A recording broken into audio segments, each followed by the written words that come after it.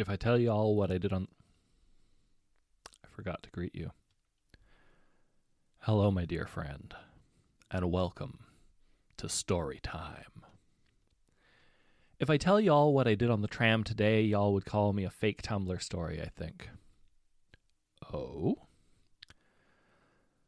So it helps to know that the mindset at the time was influenced by having been transphobically sea-lioned at a temping agency earlier, as well as spontaneously turning up to a different temping agency without an appointment and actually landing with them after those guys turned out to be cool.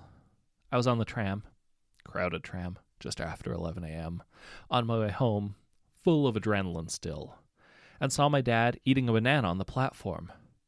I could get out of the tram and say hi, but then I'd miss the tram, or worse, hold it up.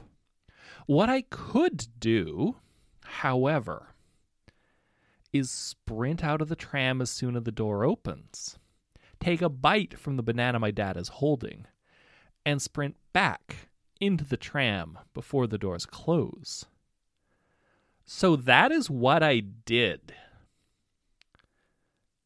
Unfortunately, now, roughly half the passengers of the tram were looking at me like I was suddenly some sort of feral spirit of hunger, or perhaps a strange insect of some sort. Fortunately, the truth was also the one sequence of words that could make what they had just witnessed okay. I went, "Das ist mein Papa," which is German for, "That's my dad." My dad seemed genuinely delighted by this, by the way.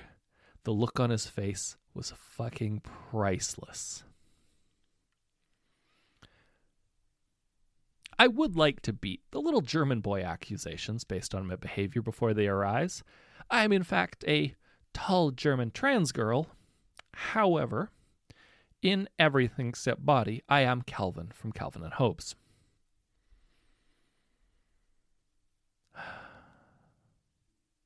Be well, my friend.